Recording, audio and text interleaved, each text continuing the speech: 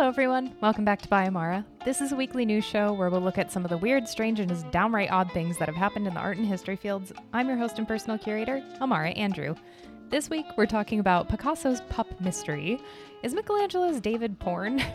A rare $8 Picasso thrift find, and there's no place like home for these ruby slippers. So we have all that and more coming up on this episode of Biomara, and we have tons and tons of goodies in this episode, so let's get to it. So welcome back for yet another episode. I'm sorry it's a day late. It was a crazy hectic weekend. Sorry, my volume on this is very loud. It was super hectic. It was a really fun weekend though, because we went to VCon. If you don't know what that is, whether you love him or hate him, it is Gary V's, it's like a super conference, you could call it. Jeff and I literally woke up the day that the conference started. Mind you, we had been hemming and hawing if we should even go. And we decided last minute, we're like, okay, fuck it. Let's just go. We have the time. We have the availability. Let's just do it. I didn't have any client things booked until Monday, which is why this is a day late because it kind of threw me off a little bit, but it was a very fun day. Side note. So we ended up going to VCon. We literally woke up the day of the conference. We looked at each other and we're like, what the hell are we doing? We should just go. And mind you, I should also say it's in Indianapolis, so that's only a 3-hour drive from Chicago, or 3.5. So that was totally perfect. So it was just like, okay, let's just go. Hopped in the car. First, we bought the tickets and everything and secured our lodging just to be like, do we have a place to be? And we ended up going. It was a very fun time. The whole conference was held at Lucas Oil Stadium, so where the Colts play. It was very cool to be there. We got to be on the actual field. Like I was saying too, VCon is a super conference where it's not only Web3 and NFT focused, but then it also is business and creatives kind of mingling and stuff. I saw a fuck ton of TikTok stars because basically almost every single person that's there either created something or is going to create something cool. So it was very neat to see. I also got to see Jeremy Cowart and meet him in person. He's who I've talked about before. He did Auras, which is an amazing historic NFT project. Seriously, go check it out. I'll have it linked in the bio down below. And it is absolutely fabulous. So I got to tell him how much I love his art, which was really cool. And the entire conference was just really cool because essentially the whole premise is VFriends, which is one of Gary's NFT projects, or he has a couple within the ecosystem, different versions and stuff. But the whole community is just very friendly. Everybody was so nice, and I'm very nervous meeting people for the first time. So it just felt very nice, and we all understood each other. There were a few different celebrity guest speakers too, like Neil Patrick Harris, Drew Barrymore, Jessica Alba, Ariana Huffington, and Damon John too, which was fabulous. I think actually his talk was one of my favorites because he just provided so much insight and actual tangible help to people instead of just yeah, this is great being a business owner. Lots of great energy. Gary Vee was just walking around too. He's a lot smaller than I thought in person. Not that I thought that he was this massive giant, but I don't know. It's when you see people who you've seen on video format or something and you meet them in real life and it's whoa, you're huge, or whoa, you're really tiny. But yeah, I really liked seeing him walking around and interacting with the community. That was really, I don't know, that was very special to see. TLDR, I highly recommend VCon. There will definitely be one next year. So this was only the second year it's been in existence and already it was phenomenal, obviously. So definitely going to go next year. We're not going to wait until the last minute and just be should we? Even though that was kind of fun. I do also have some updates related to the podcast, not just all my life stuff. So one of them goes all the way back to episode 6. What is this now? Episode 34. We're at 34. Can you believe it? That is more years than I've been on this earth. But anyway, so back in episode 6, I think that was all the way in October, I believe. Well, yeah, if I count, I don't know, whatever. I hate math. So back in October, we were talking about a suit against Andy Warhol that went to the Supreme Court. So just to fill you in, here are the very brief, here's a very brief synthesis of what happened. Photographer Lynn Goldsmith sued the Andy Warhol Foundation for using a photo she created without her permission. The image that Goldsmith took was originally commissioned by Newsweek in 1981, back when Prince was an up-and-comer. So he wasn't the superstar that he was later to become. A few years later, though, in 1984, when Prince had become a superstar, Vanity Fair licensed this image for $400 so that Andy Warhol could create an image for them. So it was one of his quintessential portraits. I have an image up here if you're watching this. If not, go look it up. Uh, in the licensing agreement, it stated, quote, no other usage rights granted.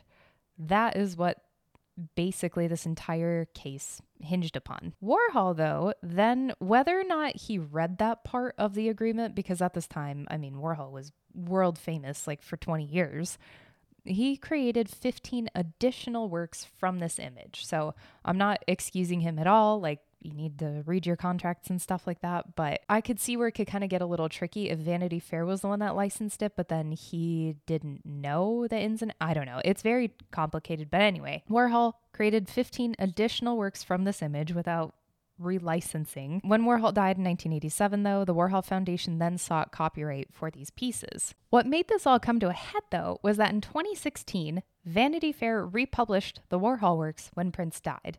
They didn't give any attribution or compensation to Goldsmith, though, for the original photo, but they paid the Warhol Foundation allegedly $10,000. After this, Goldsmith then contacted the Warhol Foundation about this, and believing that she would sue, the Warhol Foundation sought a, quote, declaration of non-infringement from the courts. Obviously, then Goldsmith countersued. So then the case finally made it to the Supreme Court, where they ruled this past week that Warhol actually infringed Goldsmith's work when he created a whole series of prints and not Prince. I meant Prince, Prints, but it was Prince.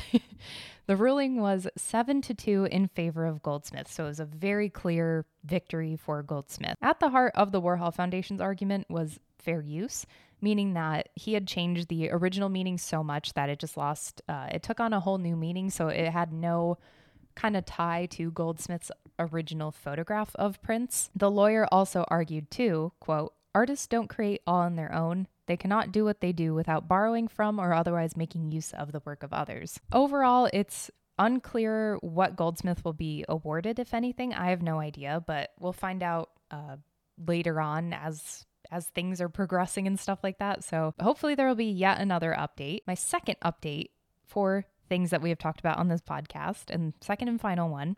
In episode 23, we talked about the oldest and most complete version of the Hebrew Bible, the Codex Sassoon. It is such a cool text. If you are into manuscripts at all, it's very, very cool. There's some texts that are older than the specific Hebrew Bible, but this one's the most complete because I think it's only missing 25. I forget exactly the numbers, but it's only missing a small portion of it, so it is freaking sweet. This tome, 1,000 years old, as I mentioned, was estimated to fetch between $30 and $50 million at auction at Sotheby's, and the auction was just this past week as of this recording. The auction happened, and we have the final amount. Drum roll, please.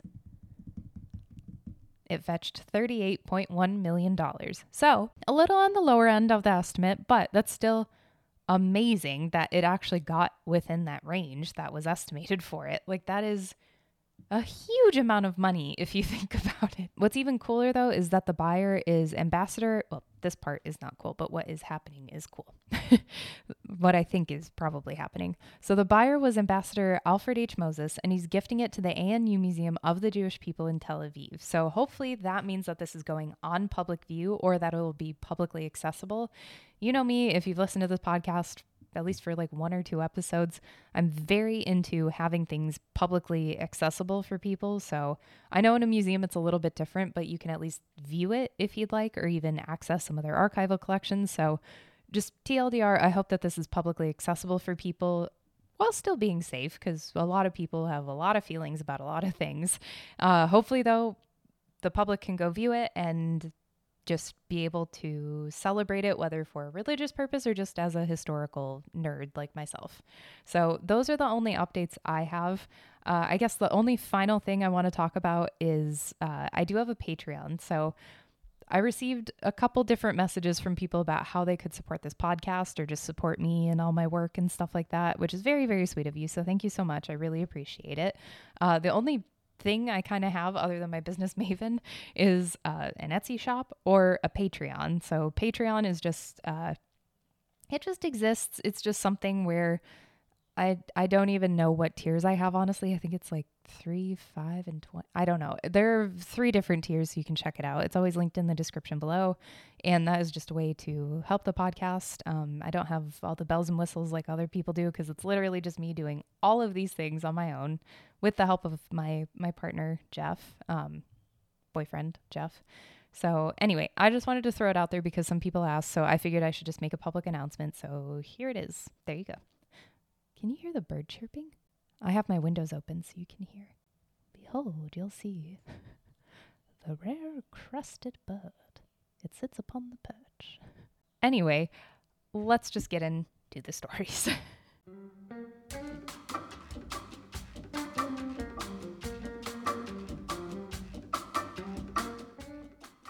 Last week. It's funny, actually, some people made fun. Some people on social media are such fucking dickheads. But a lot of people are making fun of the way I talk, the way I say actually or and I don't know, it's just how I talk. I'm very animated, so fuck you. Anyway, side tangent. Last week we talked about a possible Vermeer self-portrait that he included in his painting A Maid Asleep. It's really cool. You can see it in the doorway. Some people had trouble finding it, but I pointed it out, blah, blah, blah. This week, though, we have another hidden image, and it's even cuter. Well, not that hidden man was cute, but this one is very cute because it's of a little doggy. It's so cute. I won't call it a little doggy the entire episode, but it is very, very cute. So anyway, conservators at the Guggenheim in New York, they've uncovered a small dog hidden beneath the surface of Picasso's Le Moulin de la Galette. And apologies for mispronunciation as always. I am an idiot. So there's been a lot of Picasso news lately just because this is the 50th, as of last month, I believe, the 50th anniversary of Picasso's death. So there's a lot of stuff happening. Hannah Gadsby's doing an exhibit. You already know how I feel about that, but I digress. So like I said, conservators at the Guggenheim found that within this painting, the little doggy was covered. This is actually really common in Picasso's work. He kind of just like iterated as he went, which is really cool. It's like even more creative.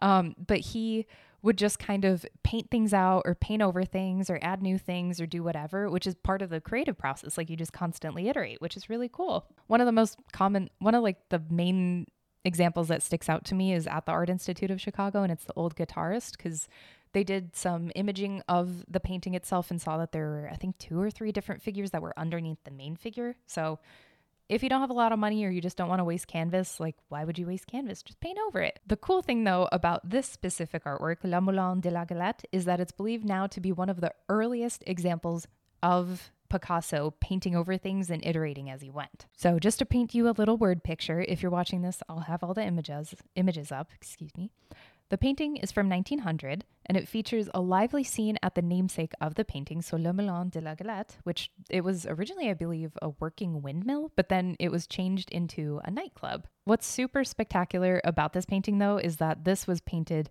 on Picasso's first trip to Paris and also then by proxy to Montmartre, which is where this was. Le Moulin de la Galette was so popular and so famous that it was also painted by Renoir. It was like the bohemian hotspot, so to speak.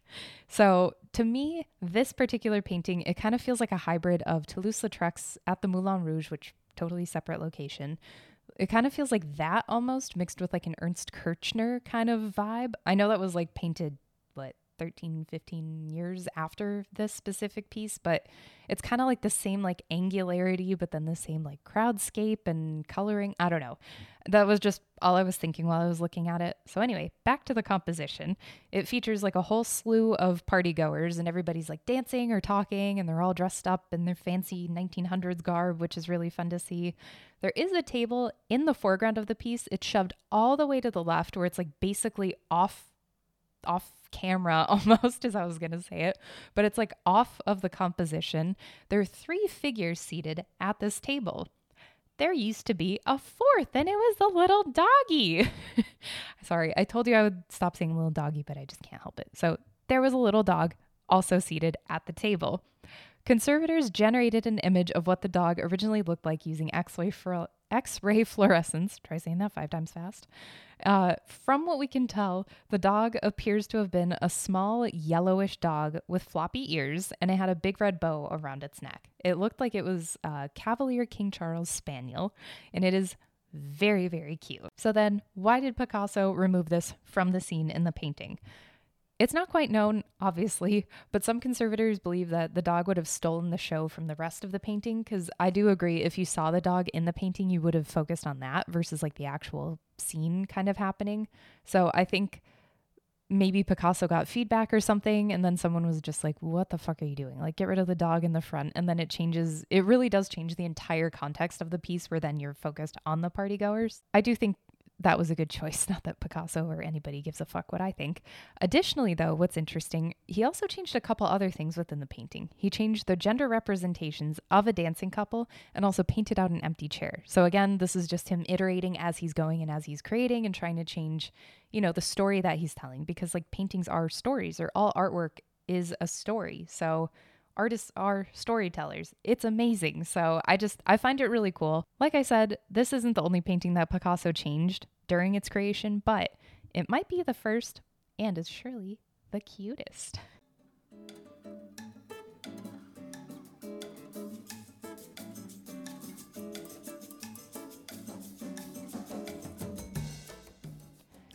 Michelangelo's sculpture David has long been the subject of censorship.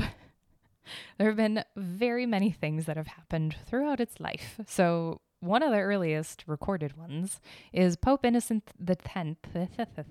One of the earliest was Pope Innocent X, who started the campaign by chiseling the exposed phalluses off ancient statues and fitting each with a more modest fig leaf.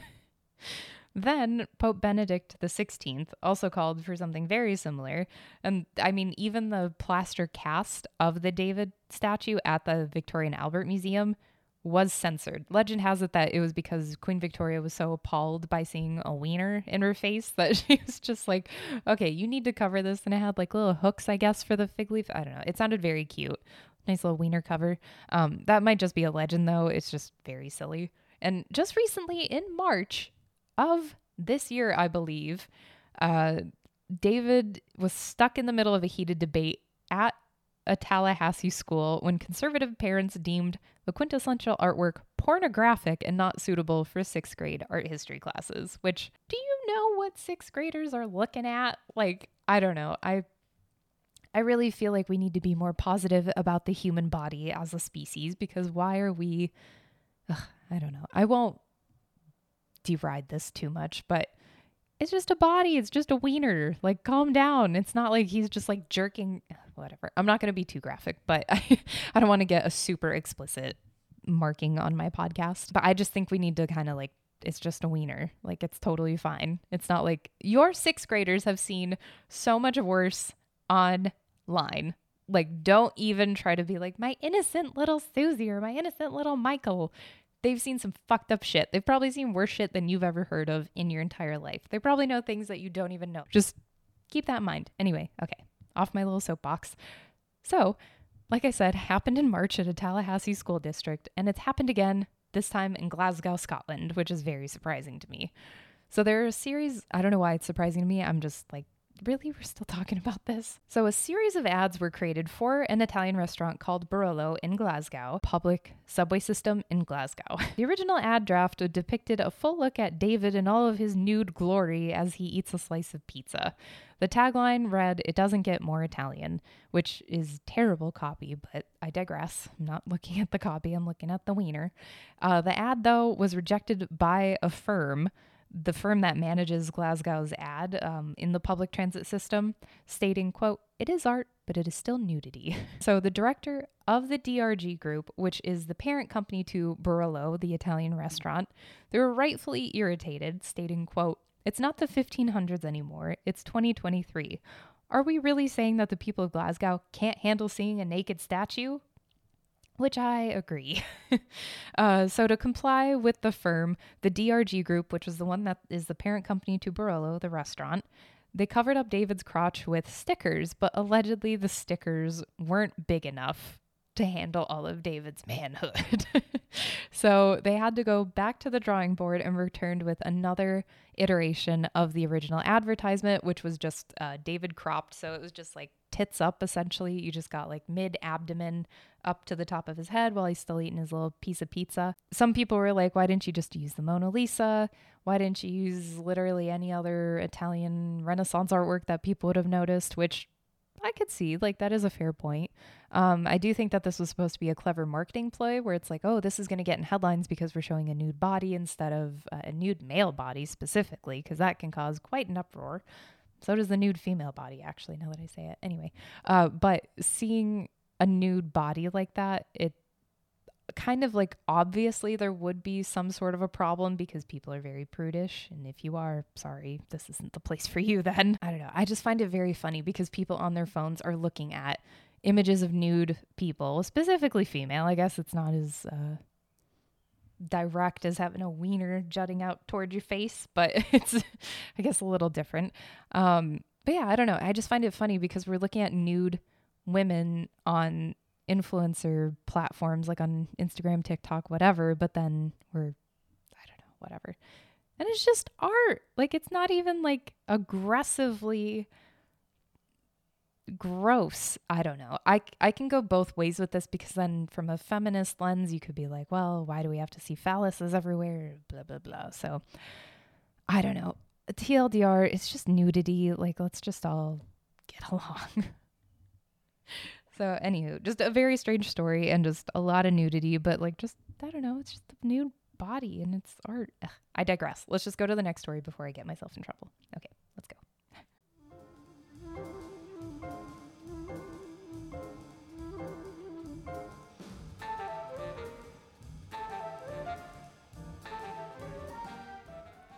So again, we're going to be talking about Pablo Picasso, and if you hate him, I'm so sorry, but this is just a very cool find. I thought it was very inspiring. So in a recent TikTok, a woman named Nancy Calvaleri, sorry, I totally butchered that. I'm so sorry.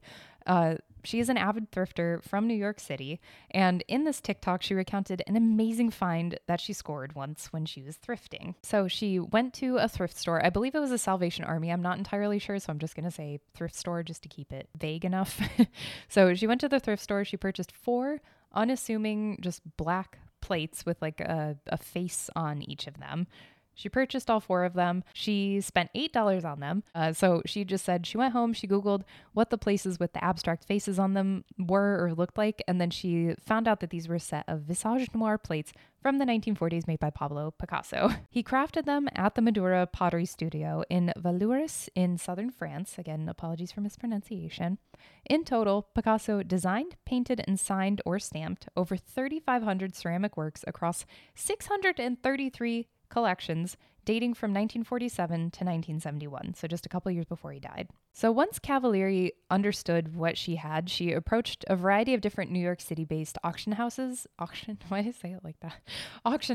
for authentication and then also pricing estimates for the plates. On average, the estimates she got back were about $3,000 to $5,000, but when she did finally sell 3 of the plates out of the 4, she got way more than that. So the first plate she got $12,000 for, the second one, $13,000, and the final one, $16,000. So like I said, only sold 3 of the plates. What did she do with the 4th one? Apparently, she is locking it in a safe as a gift for her daughter when she's older, which is very sweet. While this is an amazing story, it's even more amazing considering that this wasn't the first like one-of-a-kind find that she has had, which is also what made me a little skeptical, where it was like, I don't know what this is, which I guess she never claimed that. So to be fair, she never said, I had no idea. But a few years prior, she had also found a jumpsuit from one of Alexander McQueen's earliest collections, which if you have no idea who that is, he's world famous fashion designer. He's sadly passed due to suicide. Check on your loved ones.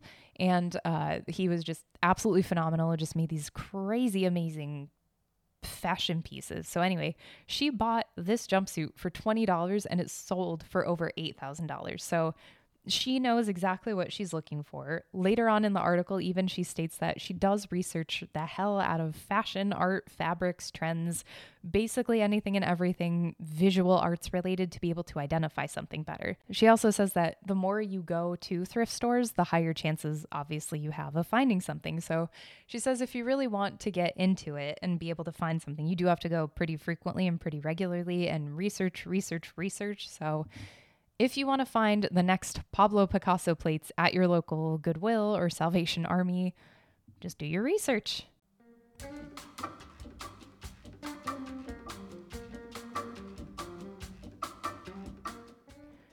So, for our final story, if you are a film buff, specifically looking at the age, like the golden age of Hollywood, you know at least a fair amount of Wizard of Oz lore, and specifically talking about the ruby slippers. During filming, it's estimated that there may have been about 7+ pairs of ruby slippers on set for the Wizard of Oz. I think only as of now, it's kind of like verified that there have been 7 pairs, because I think one person, whether institution or whatever, they saw that one of their slippers said number 7. So I think it's been verified kind of almost in a way that there were at least 7 pairs.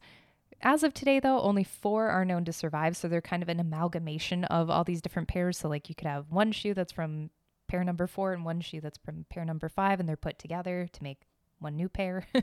So of those pairs, one of them was on view at the Judy Garland Museum in Grand Rapids, Minnesota.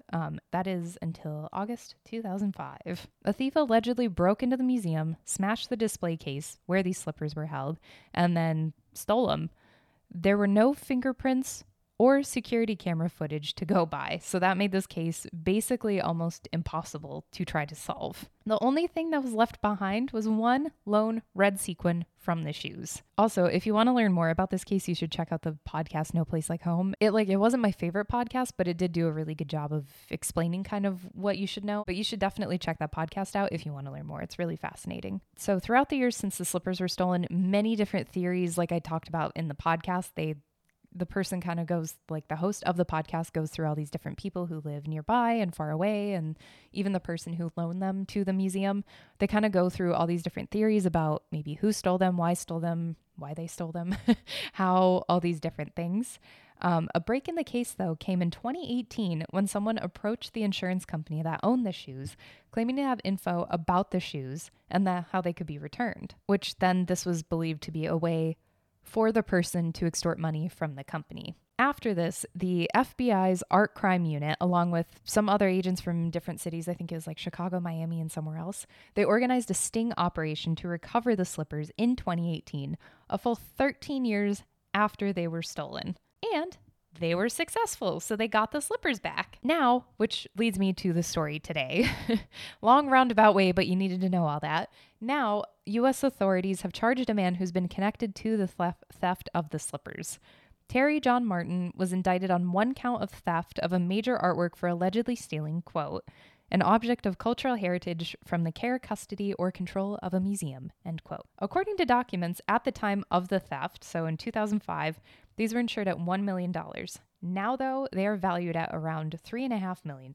So unfortunately, because this is still an ongoing case, I don't have a ton of information about how they were stolen, why they were stolen, or who else was kind of involved, but I do have a couple little tidbits for you about this Terry Martin character. So what we do know is he is 76 years old. He lived 12 miles south of the Judy Garland Museum when he stole the slippers, or when he was involved in the stealing of the slippers. And he did not actually work at the museum. A lot of people, if you listen to the podcast No Place Like Home, recommend checking it out. A lot of people thought that the person who stole the slippers was working within the museum, so a lot of fingers are pointing within there. But he never worked at the museum, according to the executive director of the museum, so I think that's pretty safe to say he did not work there. It's also been theorized, though, too, that the slippers exchanged hands multiple times throughout the 13 years that they were missing, but I guess we'll just have to wait and see from Martin what we can kind of learn and understand, unless he was just a lone person, which I don't know. I just don't know how you go through a theft like that and then try to get, I don't know. I don't have that mind. I have no idea how it works. I'm dying to know what exactly happened, but I'm also very glad that this quintessential piece of film history has been found safe and sound and has been returned home for a few years now. But anyway, I'm glad that at least maybe somebody's in custody. I don't know. The justice system is very messed up, so I guess we'll see kind of what happens, so TLDR.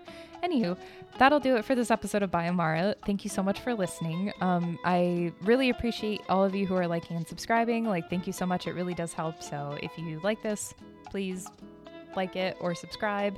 It does help rise up in the rinks and stuff like that. So if you didn't like it, I'm sorry. I hope you have a good day. You really don't need to let me know that you hate me. That's totally fine. I hate myself enough. I don't need to know from you.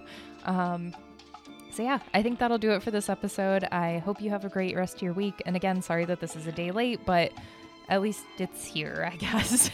So with that, I'm Amara Andrew. Never stop creating. It's in the can.